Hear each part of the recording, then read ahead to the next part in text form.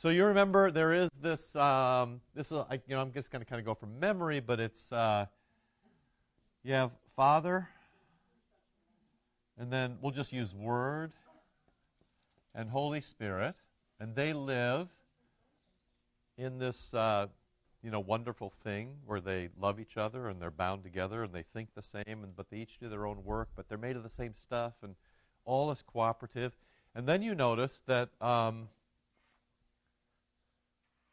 I'll draw this slightly differently from last time, just because there's different ways you can do it. You'll notice in verse 3 it talks about having a common life, which I think is just a glorious phrase. It's a more British phrase. You don't always get that from Americans, but hey, you're looking for this common life. You have a thing in common. And this, of course, I don't know I can't remember what we talked about this last time or not, but the word for common in the scriptures is, as you all would know, communion, and the Greek is koinonia, and of course that then is the word for the Holy Supper. So you can't, there's so many ways into this, koinonia. There's so many ways into this because, of course, you always have a koinonia in something. You share something in common. You eat something in common. You believe something in common. And, of course, the thing that you are bound together by is, once again, the Word. In this case, then, verses 1, 2, 3, 4, 5, 6, they keep talking about you saw him, you touched him, he was visible to you, he was made visible. It said that 2 times. So basically, it's Word made flesh. So your common thing is that you're bound up with the flesh and blood of Jesus Christ. So Word made flesh and blood, and that's particularly good news for you who are flesh and blood. And this is why, the resurrection is such a big deal. This is why Christians are different from people who say it's all about the soul. We hear this every time we get a funeral. We even heard it at Harold's funeral. Oh, it's so good that he's free of his body. Good morning. So good that he's free of his body. And the thing is Christians don't talk that way. We don't talk about it's so good to be free of your body. We talk exactly the opposite, which is it's so good you're going to get your body back completely perfect, as if your body was your problem. You see, and that's what John's fighting against. People who think as if your body was your problem, and he's actually set up the deal to say, your body's not a problem. In fact, God loves you so much that, they got together and decided that the Son would come and that he'd be flesh and blood. And partly you have to remember, it's always flesh and blood forever. So when you get to heaven, you actually get to see Jesus in flesh and blood. It's an open question whether or not he'll still have scars. I'm betting on the scars. Because, the scars are glorious as we sing in hymns. It'll be interesting to see whether his perfected body has a perfected, little slash here from the sword or from the spear. But, it depends whether you think that's a good thing or a bad thing. So far, you still okay? You look at me confusedly. No, you're all okay? So the question is then, the very practical thing is, the Father, Son, and the Holy Spirit have a common life. What the Father, Son, and Holy Spirit want for you is a common life.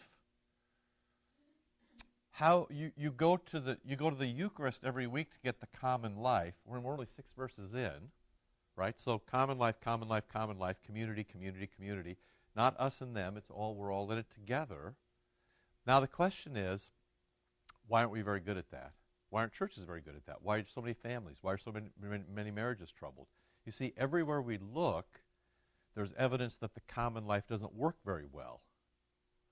So, for all of you, this could be the one place in all the world where, your family life with your parents, your marriage, your life with other Christians, this could be the one place in all the world where your common life works out. And the question is, how are you going to do that? The first answer, the implicit answer is, you go to the Eucharist. But you all know that people go to the Eucharist and then they, come right back down and they're as crabby at the person next to them as they were before. Or, when we were kind of in our troubles over the last year, there were people who wouldn't shake hands with other people, who wouldn't say, peace be with you. And that was very difficult for us as pastors, because then we have a real difficult pastoral thing, whether we should commune them or not. There was only one person in the end that we didn't, and there's only been less than 5 people, I would say, in the whole time I've been a pastor, 17 years, that I've said, should not come to the supper. There was only one person in all of that we said, maybe we're too lenient about that. That was one criticism of us, but we always think that that's the physical touch of Jesus. So, whatever your troubles are, I touch you with the body and blood of Jesus, and that's going to do you more good than. But of course, you also know that Jesus lets himself be abused. He lets himself be rejected. You can push Jesus away if you want. So the question is, what happens is we go to the Eucharist, and then we go out from there, and this is what we're supposed to be doing. And then the question is, why don't we do a better job than that? So I think that's what he's going to answer now. That makes sense? So you're all together. Okay, so the Trinity has this life. Jesus comes to earth so you can have this life. He gives you the Eucharist. He gives it himself. He gives you this common life as a gift. You walk away from the altar. And why is it so hard? That makes sense? That's all we're trying to do. What is the Eucharist? The Eucharist is the Greek. It just means the Lord's Supper. It's the Greek word. Yeah, it's Holy Communion, Eucharist, Lord's Supper. You can use them all. They're all names for the same thing. Like you have a middle name, don't you? What's your middle name? Then that was my mother's middle name. I think we should just call you May from now on, and everybody will know that it's you. I think so. We'll take a try at it. All right. So listen to this next bit. So why is it so blasted hard? All right. Verse 5. Here's the message we heard from him and pass on to you. So Jesus is going to tell you, how do you have a common life? Here's the message we heard from him and we pass on to you. Those are the technical terms for a rabbi. That's paralambano and paradidomai. You get your stuff from a rabbi. In this case, Jesus is the rabbi. And then John, who's your rabbi, gives it to you. So Jesus the rabbi gives it to John the rabbi, who gives it to you. That's how the church works. And we've been doing a lot of this on Sunday. It just goes from rabbi to rabbi to rabbi. And, of course, what John wants to do is erase himself because his rabbi is the big deal rabbi. So this is the message. I'm actually kind of curious what verse is that, Jan? Was I reading 5 or 7? 5. This is the message. Yeah, actually, this is the message we heard from him and that we announced to you, which is, we heard it and we announced to you. Okay, good. That God is light, and in him is no darkness at all. So, and we'll just stop there. So last week, this is kind of where I cheated ahead because this was the most fun. You basically can sort all of life as light and darkness. Okay, you want to review a little bit? Can you do that? Where are things where you see light? Where are things?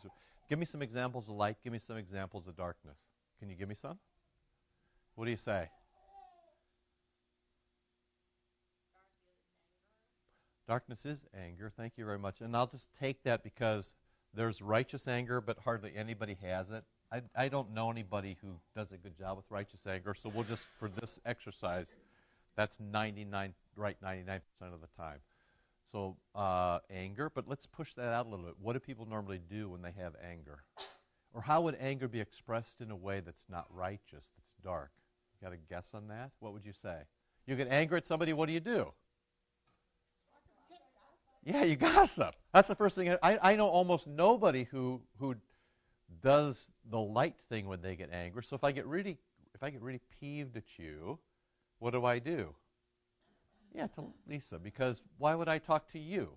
It'll be much easier if I just say, Jan. What would be the opposite side of what would be the light? Let's just take the other 1%. If I get angry, say I'm angry at you, what would be in the light thing to do? What should I do? Good, but that's going to be down the line a little bit, so work me back in the most practical way before we get to forgiveness, because I'm not that good, to be honest with you. So, what happens first? Yeah, how do you reveal it? And who do you speak to? Yeah, you go directly. You all know this. You go directly. What else? Alone. And for forgiveness. There, I'll give it to you as the third one, right? So these are your two possibilities. You get angry. This would be the light side. This would be the dark side. Let's say, if I really hurt you, it's okay for you to be angry. It's okay. It's a natural. Pastor Nelson did a great job with this in his sermons. He said, anger is when you want something you don't get it. That's what he said. You remember that in the sermon last week? He said, anger is when your will gets frustrated. So you want something, you don't get it, therefore you get angry. And he says that's a telltale sign about what matters to you. Do you remember that from last week? It was very, very helpful, very practical thing. So let's say I hurt you. There's two things you can do with that anger. You can either go to the darkness or you can go to the light. This is, if you could clean this up in churches, and I mean in all forms, if you could get people to talk nose to nose, and you could get them to talk individually before they talk publicly, 90% of the problems in churches would go away. Right? It does go for the entire world. I'm not a big enough guy to fix the entire world, Maddie.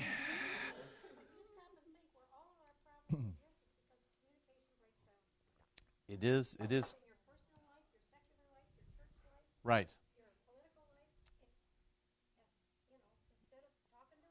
Right. So now the question, we just started to touch on this. I mean, so what do you, now practically speaking, so Jan hurts me and I'm really crabby. More crabby than when I woke up this morning. I'm more crabby at Jan than I even was. I could have been crabby without her, but no, she helped me be more crabby. So what's the practical thing when I come to you? What you should be thinking is what? Common life, common life, common life, common life. Thank you very much. The practical thing is you'd say, well, if you're that crabby at Jan, we should probably go talk to her. Now, you realize already you're kind of at point number 2 of Matthew 18. The first thing would be to say to Jan, why don't you just go talk to her? But normally, what does Jan do? Not Jan, it's too hard, because what does normally somebody do? Because this gets too, what do they normally do? If you say, I won't talk to you about that, you should go talk to Bruzek on your own, what do they normally do? They go talk to her, because they need a sympathetic ear. Because after all, people just want to be heard. They just need to get it all out. What people, for about 20 years, there's been this thing, both in philosophy and the philosophy, there's this very famous philosophy, just keep the conversation going. Thing is, a lot of what you have to say is black, and me too. It's just icky stuff. It shouldn't ever be said. A lot of stuff is you just have to be quiet. So you say to me, go talk to her, and what do? I go talk to her. And then she says to me, I run into my second good Christian of the morning, and she says, go talk to her, so I go talk to her. Okay, so you can just see how screwed up this gets. And what happens is, evil continues until it finds a weakness. So I go to you, I get pushed back, I go here, and then somebody, since there's nobody behind me, I hope. Is there somebody behind me? I don't know. Just because you're not paranoid doesn't mean everybody's not out to get you, okay? So you go finally find a person, and what happens? You find somebody weak enough to listen, and then what happens? Evil takes control, and the common life is shattered. Make sense? Yes, please. From other people or from God? Well, just don't think too hard. What were you talking about? Other people. Okay, good.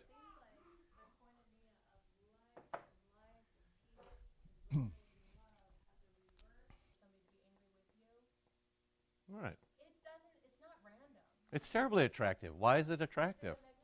Why? Right. Yes. Yes. Right. And you'll name it Facebook. Yes, that's right. Bubble in your poison together. No, it's not random at all. No, it's good. So why? But the question is, why is it attractive?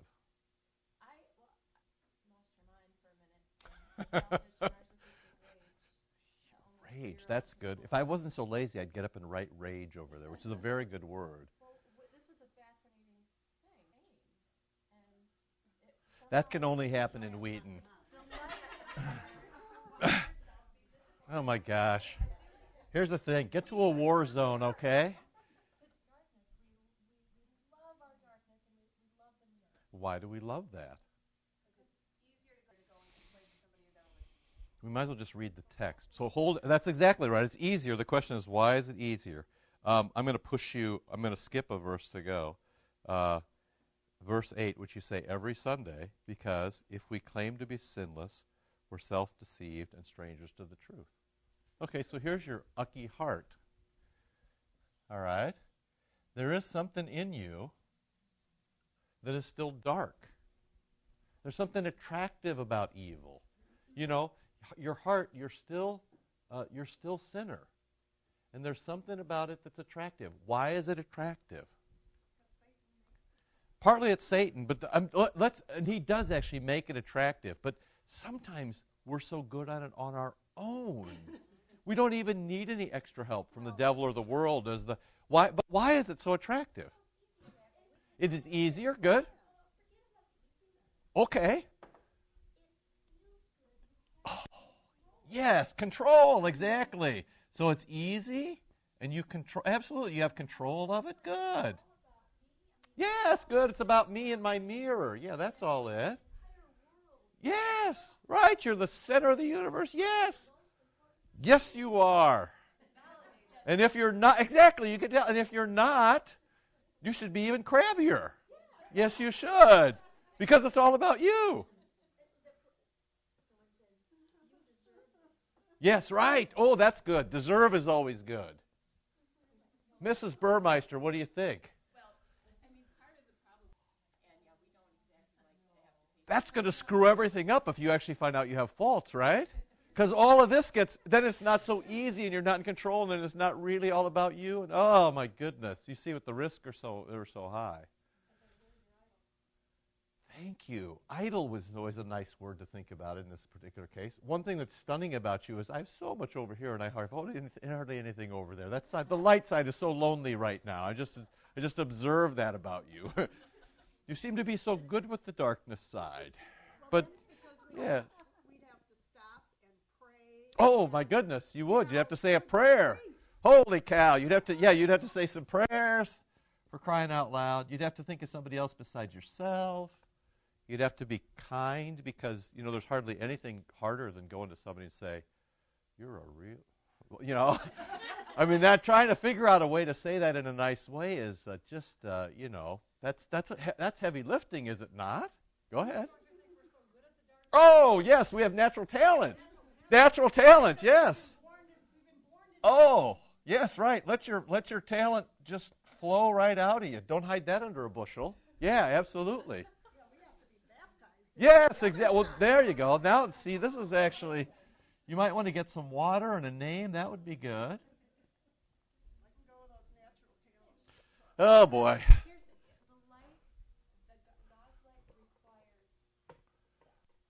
Yes, that's right. Yes, that's actually right. This you have to. Well, here's the thing. If your heart actually, I'll give you a big picture of that heart. So you got part of your heart that looks like this, and then you got part of the heart that's been invaded by the Holy Spirit. Something has to die here, and not in the most literal way, your own death. So let's just take Harold this week. When Harold dies this week, this part of him dies, and this part of him takes over. That's actually what happens in your real death. That's why I just go to this is why Catholics talk about purgatory. The idea is not totally wrong. It's there in 1 Corinthians chapter 2, which is you are cleansed by fire as you go through your death. That's what the text says. The purgatory argument is about how long that takes. Lutherans normally say it's instantaneous. And then it says your good works follow you into heaven, which is really kind of a cool thing. It's all in 1 Corinthians 2 if you want to take a look at it. But what happens when you're at your real death, this gets erased, right? Isn't that nice? Yes, Mary? Yeah, actually, so we could, we'll have to stretch some to get you perfect in this life, but for Lutherans, that's the perfection of Christ given to you. And chaos, that's right, chaos always goes with darkness. So when things are chaotic, so we should say ordered over here would be the opposite. Okay? Make sense? I have one question. Yeah. Let's say a baby dies. Yeah. And the baby hasn't been baptized. Right. Where does that child go? Heaven or hell? Heaven. Or just go to Heaven is my short answer. heaven is your short answer. I don't know anything about purgatory. I told you everything I know about it already. I'm done now. Well, ask me more. I was only observing that the impulse is in the scriptures, that only for the sake of making the point that things get cleaned up. So it happens instantaneously, and it happens at your death, and it happens because of Christ, and it doesn't have to do with your work. So why stick around? Because there's a first commandment, and you are not the master of your own life. So the reason you stick around is because life and death don't belong to you. The great error of killing yourself is that you've made yourself God. That's the thing. It's not even about murdering yourself first. It's not a fifth commandment error. It's a first commandment error. So the Lord's brought you into being. He's my creator. I believe in God the Father Almighty, maker of heaven and earth. So he decides how long you live. If we're going to get cleaned up instantly anyways, Well, that works it a bit too hard, because the Lord doesn't force you to get cleaned up, right? He wants you desperately to be cleaned up, but he doesn't force you. This is the same question your kid says to you, like they come over, suddenly it turns on about in the second grade that when they die they're going to be with Jesus. Some well-meaning Sunday school teacher tells them this, and so then they're playing in the street, and you're like, you're going to get killed. And what do they always say to you? Hey, that's okay. If I die, I'm going to Jesus. And there's like a whole year you can't control them. They jump off the roof, and they play with fish hooks. There's nothing you can do because somebody told them they're just going to be with Jesus. So if that's just an automatic, hey, I might as well learn to drive. I'm 8. It's easy, right? It's the same answer for you, which is you're not your own. You're bought with a price. Glorify God in your body, right? Please. No, really. If you got something, it's all right. What you're talking about, the light, Yeah. it's all fine and dandy and love, and I talk to you. Yes. And, I'm sorry that I haven't liked you. a lot of people feel that. Oh, boy.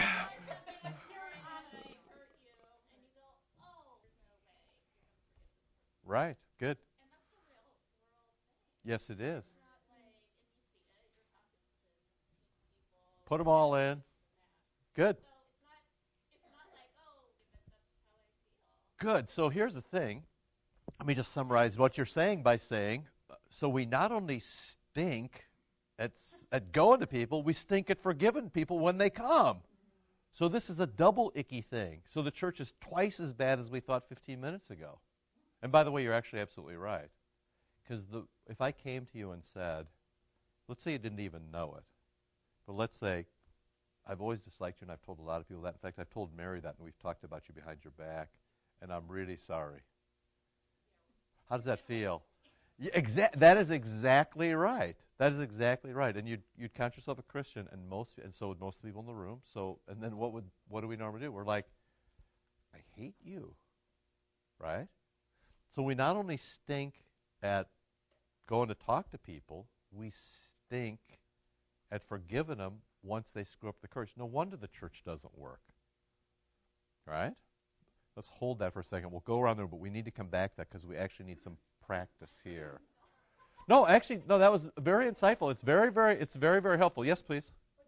Also, human nature, there's no light. Thank you very much. Now, what would be a good way for you to, with your stinky human nature, what would be a way to get your stinky human nature under control? So there's something about kneeling down at the Eucharist in the morning and saying, I'm a damn sinner and I need some help. You would think that might refocus you just a little bit. And you might even think bigger, like if you see a Jesus on the cross, like he had to die because I stink and I'm kneeling, which is the classic posture of not being a master but a servant. People can't see the light through the darkness because the darkness is so overpowering. Push. Okay, so good. You live with Yes. in there. Good. Now, this is actually exactly right. So sometimes people can't do it. So now, when the darkness is so thick that you can't see which way to turn, what do? There's a couple of options. What would be the best and what would be the worst one? You're exactly right. This is the most practical thing. What do? I would say you turn to the light or turn to the Lord. Thank you very much. You keep the discipline. This is what. Yes, exactly. This is why discipline is so important. But it's a matter of finding yourself. Well, you won't find yourself. You'll only be found when Christ finds you.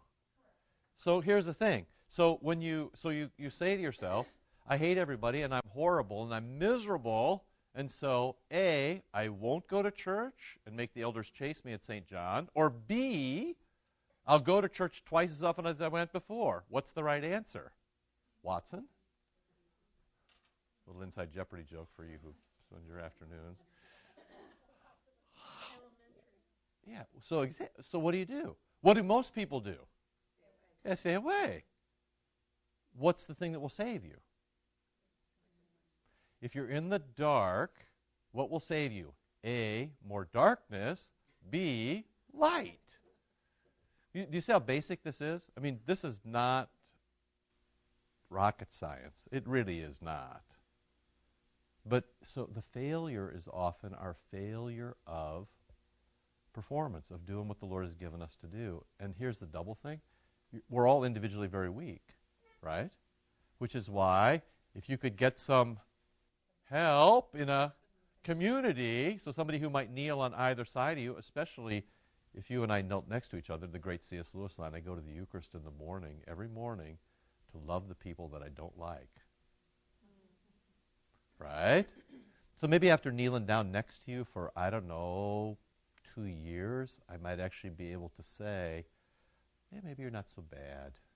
You know, you keep the discipline, you say your prayers, and you were nice to, Betty, and, your kids are actually okay. And at some point, you see how, here's the problem. This is not difficult. I mean, it's difficult. It's not complicated. That's what I meant to say. It's not complicated. You do these things, and good things happen. So, as I've said to you before, touch good, and good things happen. Touch evil, and evil things happen. Touch light, and light increases. Touch darkness, and darkness increases. It's the life that you want. We've actually gotten pretty good over the past couple of years at identifying light and darkness. Where we're not so good yet, where we're just starting, are the growing pains of what happens when somebody actually takes the first step. And what happens? Man, it just screws everything up. It's so screwed up. You have to start liking people that you don't really like and talking to people you don't want to talk to. And you got to, switch your Facebook status from gossipy to Jesus child. There's all these things that happen to you, right? And the difficulty is sustaining the effort. Exactly. Because when you face darkness, Oh, my goodness. it's a little resistant. Now, you're married to Jack and everything's great in your life, but have you ever been around cranky people for any experience, any extended period of time? You ever been in a group, let's say, that's just crabby all the time? Well, you've seen people, the next door neighbors are like this. It's just exhausting, and if you keep the shade up, you see him, and right. Well, that's working for you. Good. That's perfect. Right where we got it right where we want him, backed into a corner. But the thing is, yeah, right, right, right. If you've ever had a spouse, a kid, a college roommate, a mom, a dad, a next-door neighbor who was always crabby, it just exhausts you. It's just You just want to you just got to get some time away. Right. Right. Which is why Jesus regularly took vacation. Do you know, and I'll just say this and again, do you know, and this is, Lutherans could catch up a little bit, do you know that it's required of every, well, I'll tell you this first. I'm going on retreat in a monastery next week. But do you know that it's required of every Catholic priest to take a week away in spiritual retreat every year? Yeah, why is that? Because you get tired. It should be required for you too, by the way.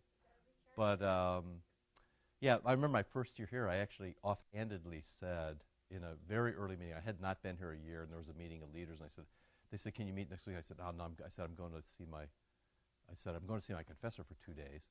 And then there was this buzz came back to me that somebody said, we don't know what's happened to you, but is everything okay? Or is everything falling apart? I said, this is great, man. What's the deal? Well, you're going away. And I was like, you got to be kidding me. That's what you're supposed to do. Read, how often does it say that Jesus was flipping exhausted by people? They're chasing him down. They're running after him. He's running away. Like, leave me alone, right? And the best they can get out of him is a Bible study occasionally when things, he doesn't. So you should all take a little time, because that's what happens. That's what happens. Evil is exhausting. I'm going to come right back. Go ahead.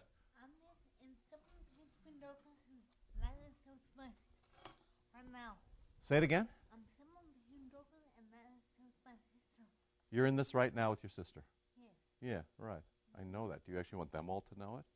Think about them. They think you're perfect. They think you're perfect just the way you are. And okay. I see. It's always a difficulty when people don't think. Although the pressure is off. The Germans have this great saying that say, once you've lost your reputation, you're free. So God bless you, you're free. There's nothing they can do to you now. Congratulations. Rebecca. We should just write that down, probably. Yeah? It is exhausting. Before I raise this question, I want to add to the list of darkness. And Oh, I'm running out of board.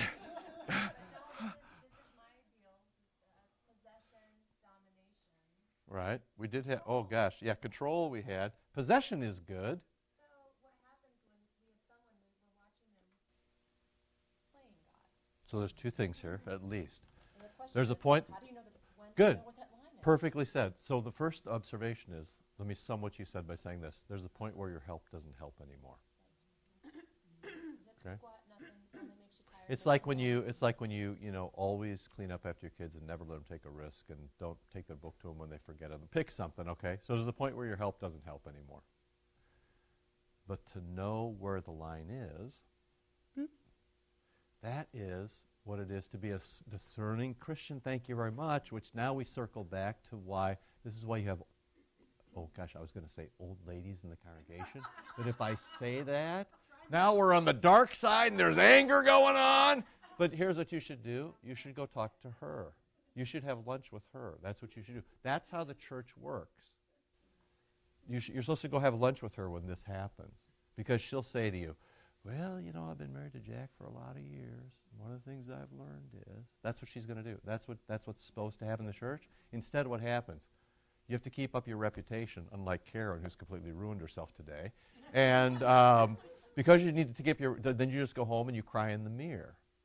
Option B is to go have lunch with Maddie. And then Maddie will say, there, you're still young. This happens. The more you see of this, the better you'll do. The more often people come to you and say, I've really hurt you. The second time it happens, you'll maybe won't freak out. And the third time you'll actually say, I'll pray for you. And then the next time after that you say, I saw you at the Eucharist, so the Lord will probably square it up. And the 10th time you'll probably say, hey, this kind of stuff happens in the church. I'm glad you come and talk to me. And then it happens the 50th time you'll say, hey, I'll see you at church. We'll sort it out. It's a matter of experience. It's discernment and it's experience. You'll know the only way you get discernment is experience, right? But of course, we live in Wheaton where everybody has to do it themselves. Everybody's smarter than everybody else. Why would we need a community? Because I decided for Jesus, so once I decided for Jesus, it's all over. So Wheaton is this community of Christians who are all individual silos as opposed to being in or having a common life. You see how screwed up this is?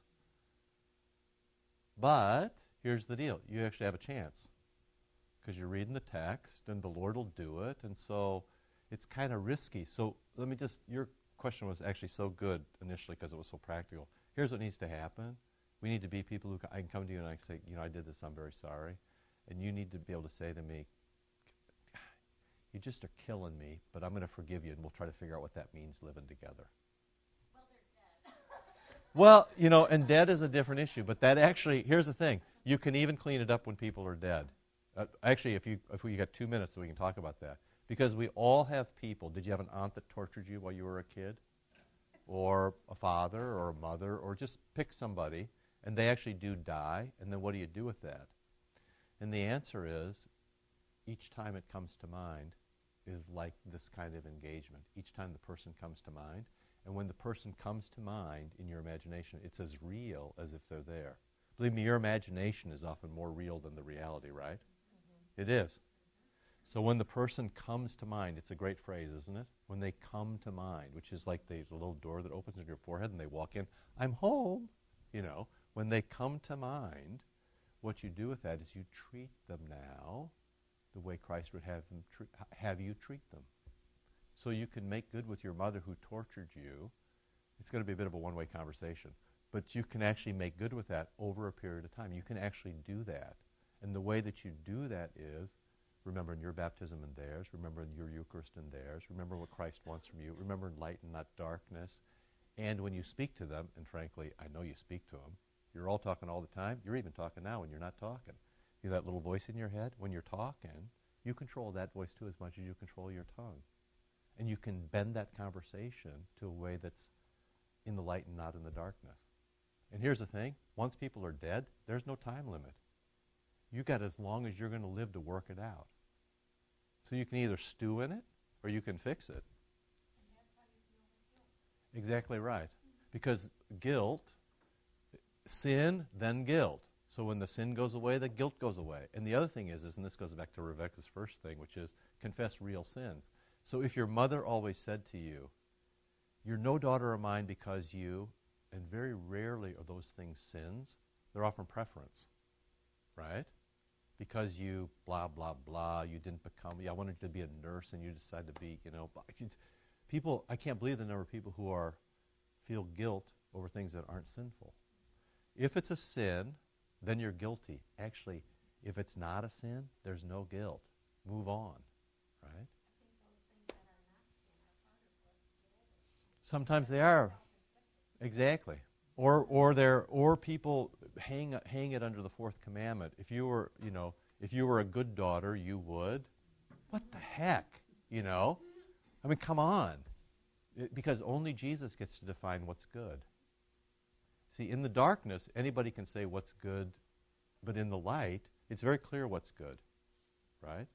Honor your parents, love your kids, don't lie, don't cheat, don't steal, don't hurt anybody, and I'll see you in church on Sunday.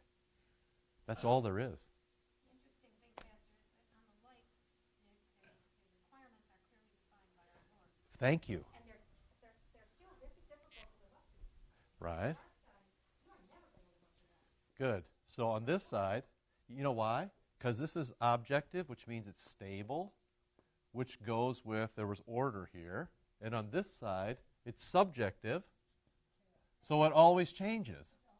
So you've got somebody who, so you've got a sister who never liked you, and as soon as you clean that up, she finds another reason not to like you. It changes all the time, that makes people crazy. What's that? Well, not everybody's you, Carol. I've come to learn that over the years, okay? Not everybody's yours. You're a unique kind of stuff, Carol. Go ahead. Right? And it'll be a miserable death, by the way. In fact, you can start today. But this is fascinating that who's he talking to? He says, so then, brothers. People who are baptized. Yeah, right, it's you. Yeah, anybody who's baptized. Absolutely. Here's the thing. This is the old Lutheran symbol Justus et peccator. It's basically like this, although it doesn't look exactly like this. But you basically want to live on this side, you're going to be miserable. If you want to live on this side, if you want to live on the side that's light, you can have the joy of heaven right now. If you want to live on the side that's darkness, you can have hell every day of your life, 24/7. That's all he's saying there. This? No, this comes naturally. That's where we went to verse. If you say you're by nature sinful and unclean, we say it every week. We say, "Hey, I got this caked. This is easy. I'm good at this. Yeah, I'm really good at this." Right. Don't you know that all of you who are baptized are temples of the Holy Spirit? Don't you know you're a temple of the Holy Spirit? It's a baptismal reference. Right.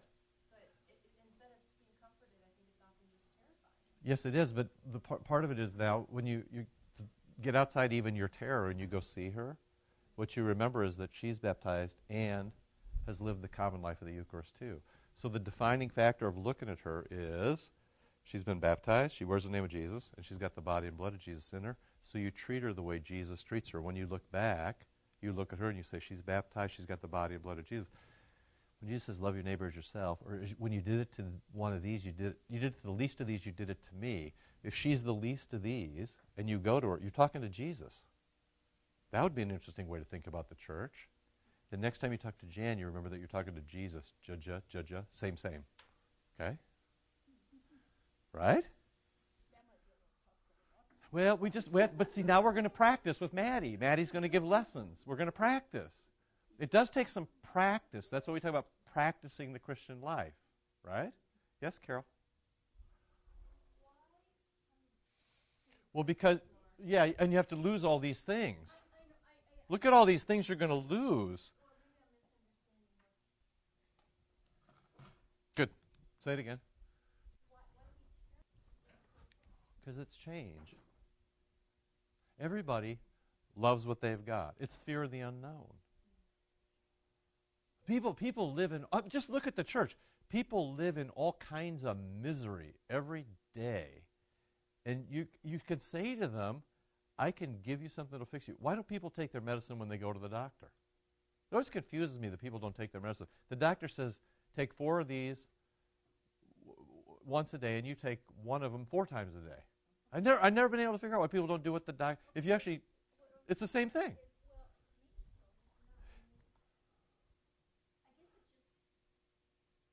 Do you know what it would be like to live over here? You actually have to like her. If you live over here, you do actually. On this side, you do. Over here, you don't. But I mean, look at Shirley. Well, close enough, okay? In this particular case, I would settle for love, but I wouldn't. I would kind of enjoy like.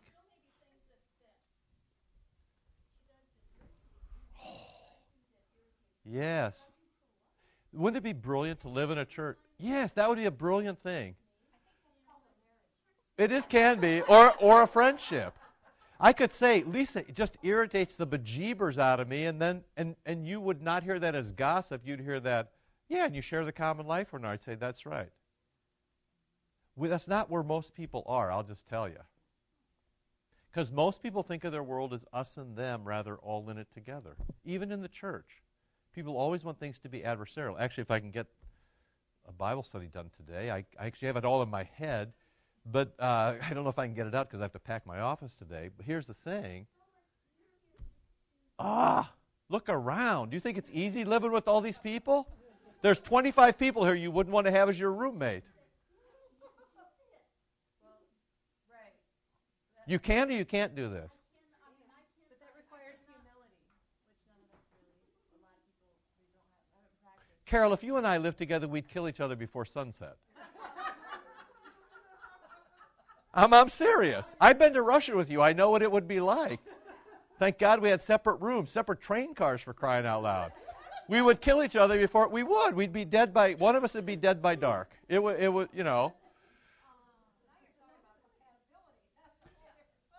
But don't people mistake compatibility in the church for love or like? I mean, there's none of you that want to live with me. My wife is a saint because she lives with me. There's not one of you that would want to live with me. That has nothing to do with our common life, and it's no reason for me to. Yes, it is. It's maturity. You see how this is how everything in the scriptures fit together. It's just that we won't take the first step, and so we never grow up. This is the whole problem with people who think they've learned everything when they graduate confirmation in the 8th grade. You know as much about Christ as you know about the rest of life in the 8th grade. We don't say that for any other thing. We don't say that about finances. We don't say that about education. But you know what? We say it about Jesus. I knew everything. I knew it all in the 8th grade. That's the stupidest thing people could say. This is so. It's not complex, but it's very difficult to do this because it runs against our nature. Right? Make sense? Well, it's not supposed to be, but it is. Well, it wasn't a struggle in Eden. But since Eden, it's a struggle. But then let's acknowledging that, rather than just kneeling down every week and saying, I'm by nature sinful and unclean, and thinking about whether the Packers are going to cover the spread, what you actually have to think about is, this is going to be troublesome. Because if you look up, if you just open one eye during confession, you'll actually see people that you don't particularly like. And if they went somewhere else, it wouldn't particularly bother you. And that's wrong, right? They're baptized. The point is to share a common life. We may not get it all worked out in this life, but we're supposed to work at it. I'll agree with you if you'll come all the way around to the other side, because that's often how things happen. You can love them enough to be mad, but you actually have to love them enough to talk to them, and then love them enough to forgive them, and love them enough to see that they're baptized and they have the Eucharist in them, which means to love them enough that you see that they're in community with Christ. So if you can, or you can live. That's the alternative, is to live alone. And now you hear the great refrain that we always use here, which is you can live alone and unloved if you want. You can have hell on earth. You can be miserable for. You're not. What are you, like 22? You're going to live another 60 years, okay? So if you just want to live in hell for the next 60 years, God bless you, and please keep your distance. Or the other possibility is we could actually do the things that Jesus asks us to do, like go to Paraguay and give out eyeglasses, because some little kid there will finally be able to see for the first time in their life, and then everybody will say, light, light, light. Isn't that nice, right? And then you come back and do it again after you get some rest. Do you see all the pieces fit together? Now, the hard thing for me is you're actually a very smart group. You know actually what all the pieces are. The hard thing is the practice. The hard thing is the practice. So all this time spent on trying to figure out what the pieces are, it's not been lost. But really, like, the next step in all of your lives is to try to get the practice down. And it's going to be so hard because we don't do it every day. And like one will exhaust you today. Do one. So here's the thing. Here's your assignment. Be nice to one person you don't like today. Pick somebody, the beggar at the jewel store, your husband. Pick somebody.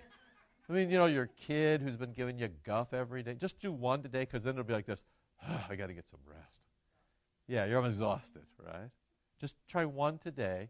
And if one works, don't go overboard today. You can try two tomorrow, but don't go beyond that because, you're young and, impressionable. And unless you go with Maddie. If you go with Maddie, you can do three. You can do three today if you're with Maddie because she's got some distance experience. Make sense? Yes, please. Oh, I was thinking about the difference in the length of the list, the left side and the right side. We were very good at the right side. We were, but the left side, I have one more for. Do you? Yeah, keeping a short record of wrong. Yes, that's right. Very good. Right. Short. How about a short memory? Yeah, which is the daily discussion. Right. But the other side, those are Satan's tools. Absolutely. He wants to keep us. Absolutely. Long memory goes over here very easily, doesn't it? Oh gosh, I'm mad at her. Why are you mad? Well, do you know back when they were married? How long ago was that? 21 years ago. Do you know that This is why I always tell people, don't say anything or do anything stupid at a wedding or a funeral because that's what people remember. They have a date in their head and they can say, at the wedding or at the funeral. It's like people always want to make a stand at a wedding or a funeral. And I always say to them, you're kidding me, right? Like, not here. You might just put that away for a week because otherwise, it's crazy. Yes, please. So last week on Your Matter. Really? It was like, a friend would email me about somebody she knew that I don't even know. And Right. what an idiot. Oh, yeah, I saw that outfit she wore on Facebook. What am I? Oh, I hadn't even done outfits yet. You see how impoverished I am. But it was just like, I would come out and I would go, I just joined in on this, and that was the dumbest thing. And it didn't even, it didn't affect my life. It didn't mean anything. But, at that moment, it was like I'm jumping in. Absolutely. And you're like, oh, my gosh, I just hit send. Why did I do that for? It comes so naturally. It was easy. Yes, it was easy. Yes, we didn't get easy over here, but we certainly should. The one thing that I thought was kind of funny was it really wasn't. It wasn't like somebody said something mean to me and then I could rip on them. Exactly. It had nothing to do with me, my life, my family, Right. anything I really cared about in the end. And I'm like, so why am I doing it? It's easy. exactly. I often say to my kids, there's a lot of evil in the world. Don't add to it. There's just a lot of evil in the world, and it comes naturally. But you have to. This is very brilliantly said because here's the thing: what happens is when we do that, we add to the misery in the world. We burden the world with misery, right? When we listen to it, when we participate, we burden, and it's not even. At some point, you can't even listen to it. When you hear people, when people start, there's this notion too that everybody should have their say. Actually, not true, because words actually matter. And if words were visible, if you could see them fill the air and the weight of them, it just adds to the misery. Actually, some things are not best said. Some things you just have to be quiet. And the thing is, man, if you've got that going, after about 12 words, and part of discernment and maturity is to stop people as soon as you notice it. That sounds like a thing you need to talk to. So why don't you go, right? So anyway, I'm not trying to bum you out. What I am trying to do is say, here's the good news. The good news is you're actually really smart and you can kind of put all the pieces together. You can see this from A to Z. If I had you write on a piece of paper, you could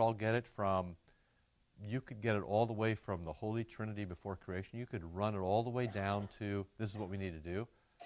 But we need help with practicing. Right? It's like practicing your piano. You wish your mother would have made you kept going. Except for you, Betty, you just kept going forever.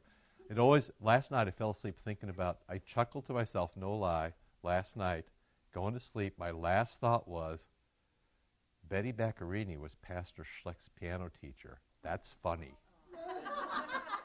That was my last thought before I went to bed. I know. Hey, you're everywhere. See?